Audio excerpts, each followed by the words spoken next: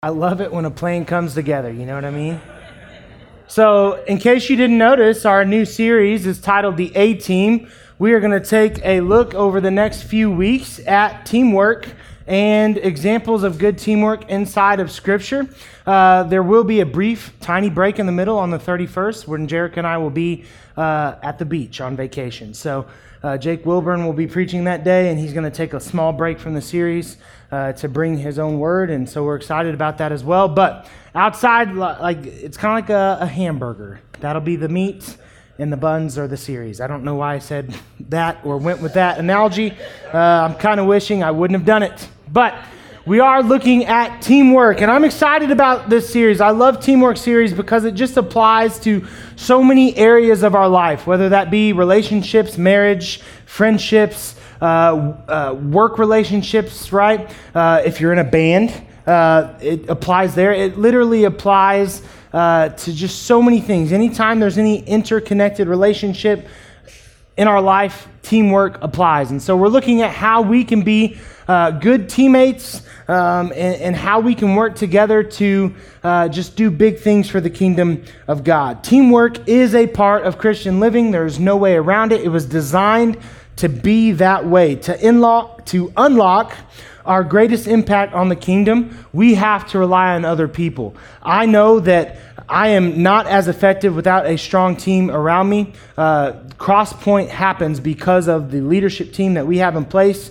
and all of the hard work that people put into it. And that includes those of you who come and attend and tithe and serve and work and just do all those things. Like, it is a giant team. It really becomes a team, and the strongest teams become family, and I feel like that's what we have here, which is why I love this place so much. But I can tell you that I am reliant on others to accomplish any task that God places before me. There is rarely anything that I do that is a solo project.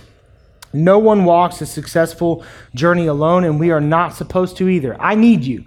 I don't know if you guys know that, but I'll tell you that. I'm willing to tell you that. I need you, and hopefully you can see in your life how you might also need me or someone, right? Maybe it's not me, but you need someone. So for the next few weeks, like I said, with the small break in the middle, while I'll be on vacation, we're going to talk about key elements of teamwork. And today we talk about the art of self-reflection. And in order to do that, we look at Moses and Aaron and the art of self-reflection. And so we're going to be in Exodus 6:28 to about 7:6. We'll kind of be in that range as we discuss the art of self-reflection today. So just to give you a little background leading up to Exodus chapter 6, where we're going to be, starting in Exodus chapter 3, God calls out to Moses in the form of the burning bush. You've probably heard that story before.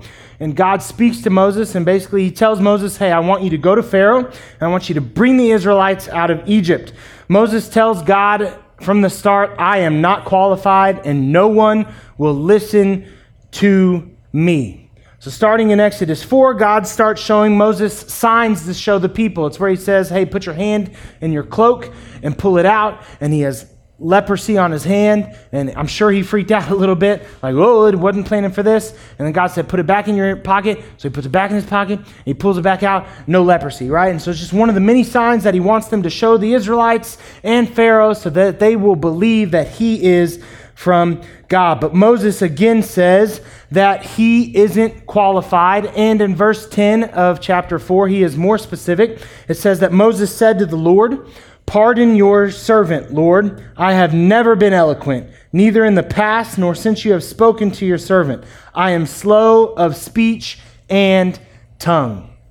God sends Aaron after this to meet Moses in the wilderness.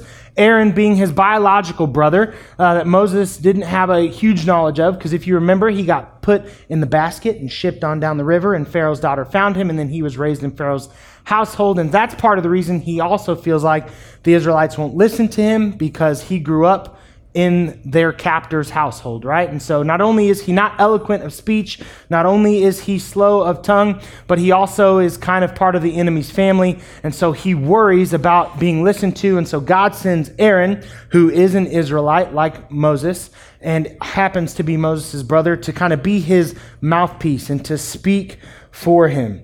So Moses goes to Pharaoh and he says, let my people go. And Pharaoh says, no way. And then he makes life way harder on the Israelites. If you remember this story, he says, you still have to build the same amount of bricks, but this time I'm not going to give you all of the supplies I gave you before, and your quota's not going to lessen, and life's going to get hard. And so the Israelites become angry with Moses, and they become angry with Aaron, and they say, why did you do this? You just came to bring hardship upon us, making it even more difficult for Moses to reach these people. And so beginning again in chapter 6, we're getting closer to where we're going to start.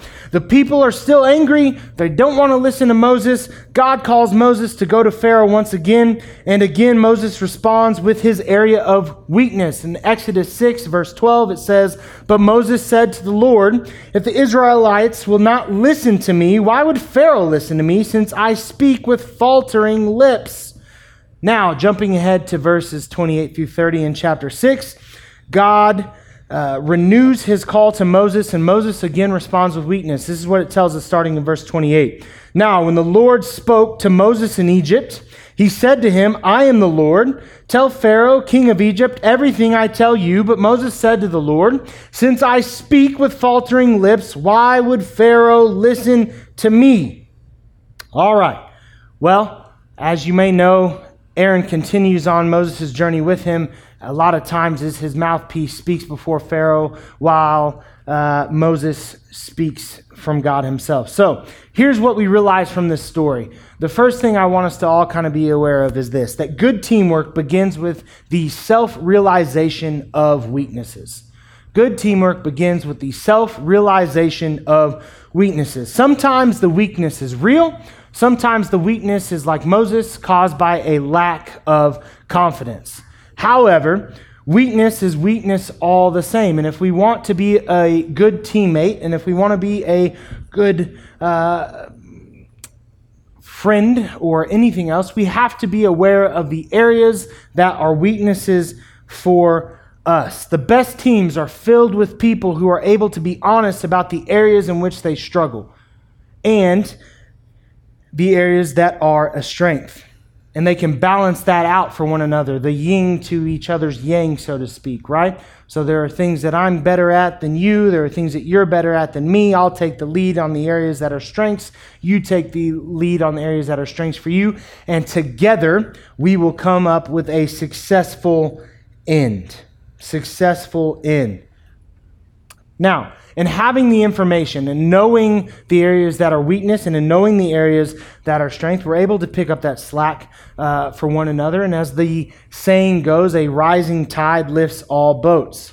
Moses had the ear of God, but Aaron had the ear of the people. And together with the help of God, they were able to bring about the deliverance of the Israelites. It wasn't easy.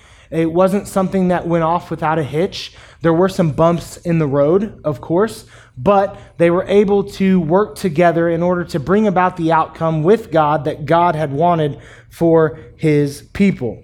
Which brings me to my next point, that a weakness is only a weakness or only remains a weakness if we refuse to acknowledge its existence. Another part of being a good teammate is removing jealousy and pride from the equation. Now, I don't know how many of you maybe struggle with this. I always like to use myself as an example, and this will shock you, but once again, I struggle to admit weakness. Here's another weakness. I struggle to admit when I can't do something, when I am incapable or untrained or uneducated or unexperienced. I struggle to admit that because I'm prideful, and at times you might even say stupid. I don't know another way to really say that, but my own pride, my own just selfishness at times kind of gets in the way of good things taking place because I want to take the reins and I want to do it and I want to control the situation.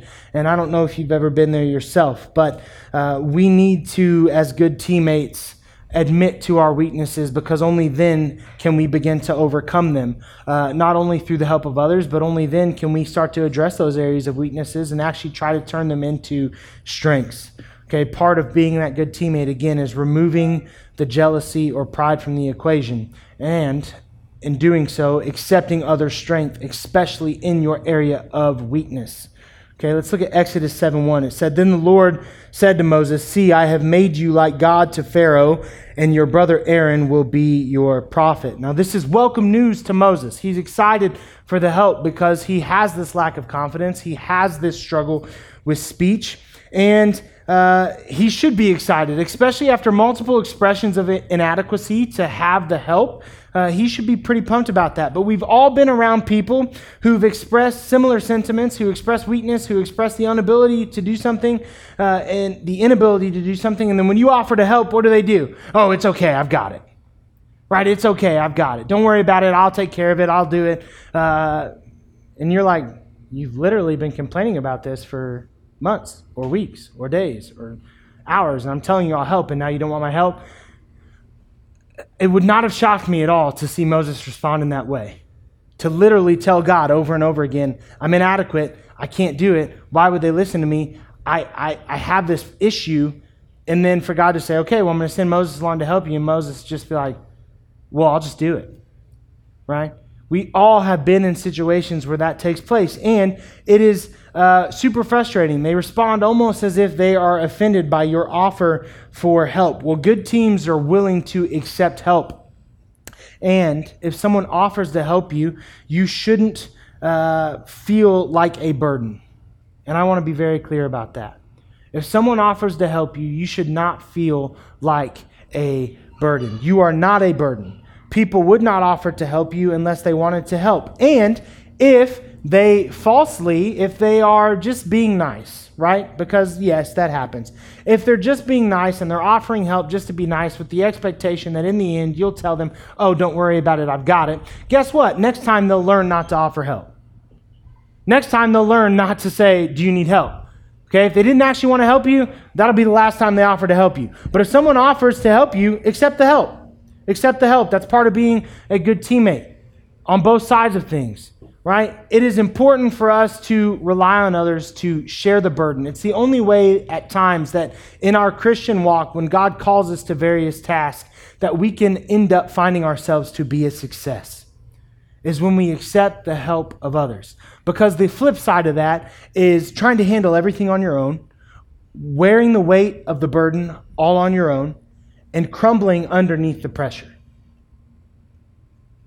And then what happens? Now not only are you not there to accomplish the task, no one's there to accomplish the task.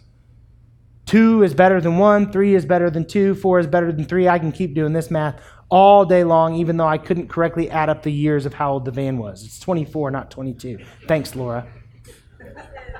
She pointed out I teach math to kids, so, education. I say that half jokingly. Yeah, exactly, Laura. See, she's being a good teammate. She's being supportive. She's picking up the slack where I had screwed things up. But it's not your responsibility to regulate someone else. Okay, that is also part of teamwork. It is not your responsibility to regulate someone else. It's not your responsibility to necessarily make someone's life easier. And I'm talking specifically about when someone offers to help you. Okay, I want to be clear about that. You do have a responsibility as a teammate to share the burden, to try to ease others' load, to maybe spread things out more evenly so that the distribution of responsibility isn't so crazy. But if someone offers you help, it is not your responsibility to regulate their time, their effort, their willingness to help. I hope that makes sense. Lastly, I have one final point I want to leave you with. Lack of confidence or ability is not an excuse for inaction when God is calling you to move. Lack of confidence or ability is not an excuse to not do what God is calling you to do. So often, God is calling us to move in our lives, to do things that are outside of our comfort zones, to do things that we maybe couldn't accomplish without His help, which I often think is part of His design. It tests the strength of our relationship with Him. It tests the faith that we have in Him. It tests our ability to move when called. And just because we aren't necessarily confident in the job that we will do just because we feel like maybe we have strengths in other areas and not the area He's calling us to go, does not mean that we can tell God, I won't do it. I won't do it. No, we've talked about how it's perfectly okay to, in our last series, to have real questions, real conversations with God. It's an example that we see here in Moses today, where Moses is literally asking God, how do you expect them to listen to me? How do you expect them to follow me? How do you expect them to change their minds when I'm the messenger, when I'm the tool that you're choosing to use? And he sees all these areas of weakness where he just doesn't quite measure up, but he forgets the one thing that God tells him very early on, which is, Moses, I am God. When the Israelites ask who I am, you tell them that I am the I am. I am God. See, when God calls, when God moves, God is offering to partner with you. I want you to hear that. I want you to really understand that. When God is calling you, moving you towards a direction in your life, He is not just saying, go do the work by yourself. He is saying, I am ready and willing to partner with you. I want to work with you. I want to work through you. I want you to be my teammate in this. I want you to be my partner in this. And dare I say, success is guaranteed. Success is guaranteed when God is on your side. You know, about 2 months ago when we had a leadership meeting, we talked about the need for transportation to camp, and we had no idea how we were going to do it outside of taking multiple vehicles, because renting a van from Enterprise for a week is about $2,000 right now. That didn't make sense. And taking 6 different vehicles down to camp didn't make a whole lot of sense, because how can, I don't know if you guys know this, but everybody that works at this church or volunteers at this church is what I like to always tell people, very, very bivocational. It's not a bad thing. It's just the reality of our life. Everybody that has a job here at Crosspoint has another job that actually pays their bills. It's just how it is. And so having to rely on people to get us all the way down to camp, which, yes, it's only 2 hours away, and then make sure that everybody's available to be ready 2 hours, to bring us 2 hours back and be able to drive back and forth and do all that. It didn't make a whole lot of logical sense. And so I'll be honest with you, having a van at this church has been a dream of mine. I plan to use it in various ways, but one of such ways I want to use it is for transportation for events like youth camp. And so we said, hey, this is a need. This is something that we've got to do. And we were looking at raising money for this van. And at one point we had calculated, I want you to hear this, we had calculated that reasonably we might be able to raise the funds for a van in 2 years. This was 2 months ago. That reasonably, without the movement of God, which we made room for, I want to be clear on that just on our own, we could reasonably expect to maybe raise funds for a van that wouldn't be like Fred Flintstone and have all the kids pedaling with us in 2 years. And 2 months later, it sits out in front of our building. It passed inspection. It has been immaculately taken care of. It has low mileage. It needs very little, at least right now at this moment. But I truly felt like God was calling us to this moment, to this purchase. And with that calling, there was an offer from God to partner with us. And through the generosity of people here and through the movement of God, we had a perfect, beautiful vehicle placed right in front of us. It meets every single one of our needs. That was 2 months ago. Credit to Allie Olhorn for having the faith of saying like, hey, God's going to do big things and we're going to have a van. And the rest of us being like, okay, Allie. Sure. She taught us something. God taught us something. But when God offers to partner with you, when God is moving you, when God is telling you to do something, understand that He is working towards the success of that task, whatever it may be, with you. And it will come in His timing. We got a van when we really, truly needed a van. Praise God. Praise God. When God calls, you may not be comfortable. You may not be confident. You may not want to. I've been there. I've been there. When God said, hey, you're going to be a pastor, I thought you are supposed to be God and know things and know that this is a very bad idea. But God offered to partner in my success. And over time, he's taught me and changed me and molded me. And sometimes by fire. I've learned a lot by making stupid mistakes. Ask the staff of our church. I always tell people, you don't know what you don't know until you don't know it. But God. And in this moment, that's what God was saying to Moses. Moses kept saying, I'm not able. And so God offered Aaron really as a crutch for Moses, really as a support for Moses, as a teammate for Moses, as a helper, so that he would feel more confident. But I'll be honest with you, Aaron wasn't ever needed because God was always there. God was always there. And in order to overcome weakness, we have to be aware of weakness. We have to admit weakness. We can't be afraid of weakness. We have to value other strengths. We have to value other people. We have to be okay with being helped. We have to accept help. We have to offer help. We have to not worry about any burden that may be placed on someone else who offers to help us. Teamwork makes the dream work. I just came up with that just now. No one's ever said it before. Again, you may not be comfortable. You may not be confident, you may not want to, but I can tell you from personal experience that if God rings the proverbial phone, it won't stop ringing until you pick up.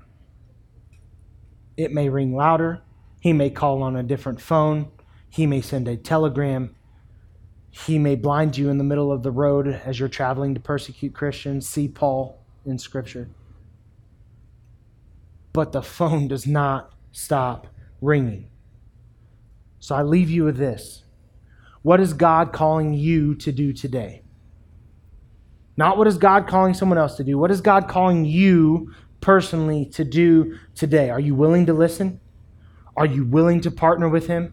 Are you willing to accept that even though you may not be confident, even though you may not be comfortable, even though you may not want to, that God has a beautiful, wonderful plan for you that he wants you to find success in? What is God calling you to do today? As the band comes up, starts to play, we're going to pray here in just a moment, but I want you to really try to reflect on that as we finish worship today. What is God calling me to do today? It's going to require you to earnestly ask him the question, and then it's going to require you to shut up and listen. It's going to require you to shut up and listen. Some of you already know. Some of you, God's been calling. The phone has been ringing for a really long time, and you just haven't been picking up because you're not comfortable, you're not confident, you don't want to. Well, I can tell you, you can run as far away as you want. You can try to make yourself undesirable as you want, but the phone will not stop ringing. So today, my challenge to you is pick it up.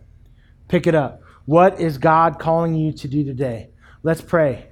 God, I come to you right now. I thank you for this day. I thank you for this message. Hopefully, Father, it was impactful for everyone as it was impactful for me as well. God, I know that personally sometimes I just take too much on all by myself. I'm not confident enough to express that I have weaknesses, and I would pray that you take that pride away from me, and if that anybody else struggles with that you would remove it from them. Teamwork really does make the dream work. It's a corny saying. It's been around for as long as I know, but it's just absolutely correct. We need one another to live this life. We need the support of one another. We need the love of one another. We need the kindness of one another. God, I want to be a great team here at Crosspoint. I want to be a team that mimics a family. I want to be a team that supports one another, that builds one another up, that is willing to step up when a weakness is announced, if it's an area of strength. God, I want to pray for those who are holding back from you right now, who have been called to a task and aren't doing it because they just, for whatever reason, feel like they're not able. God, I pray that you tear down that wall, that you break it down, that you move them, that you help them to be part of being the hands and feet of Jesus. Because at the end of the day, that's the goal, is to be the hands and the feet of Jesus, to make a difference in our community for the God that we serve, to love the world around us and to love you with all that we've got. Lord, I pray for each and every person that is here today. I pray blessings upon them. I pray that if there is something that you are wanting to reveal to them, that it becomes so apparent that they cannot ignore it today. We thank you for who you are, how you love us, how you provide for us, for your wonderful Son, Jesus. We ask all these things in his powerful name. Amen. Stand with us and worship now. If you so desire, I would love to pray with you.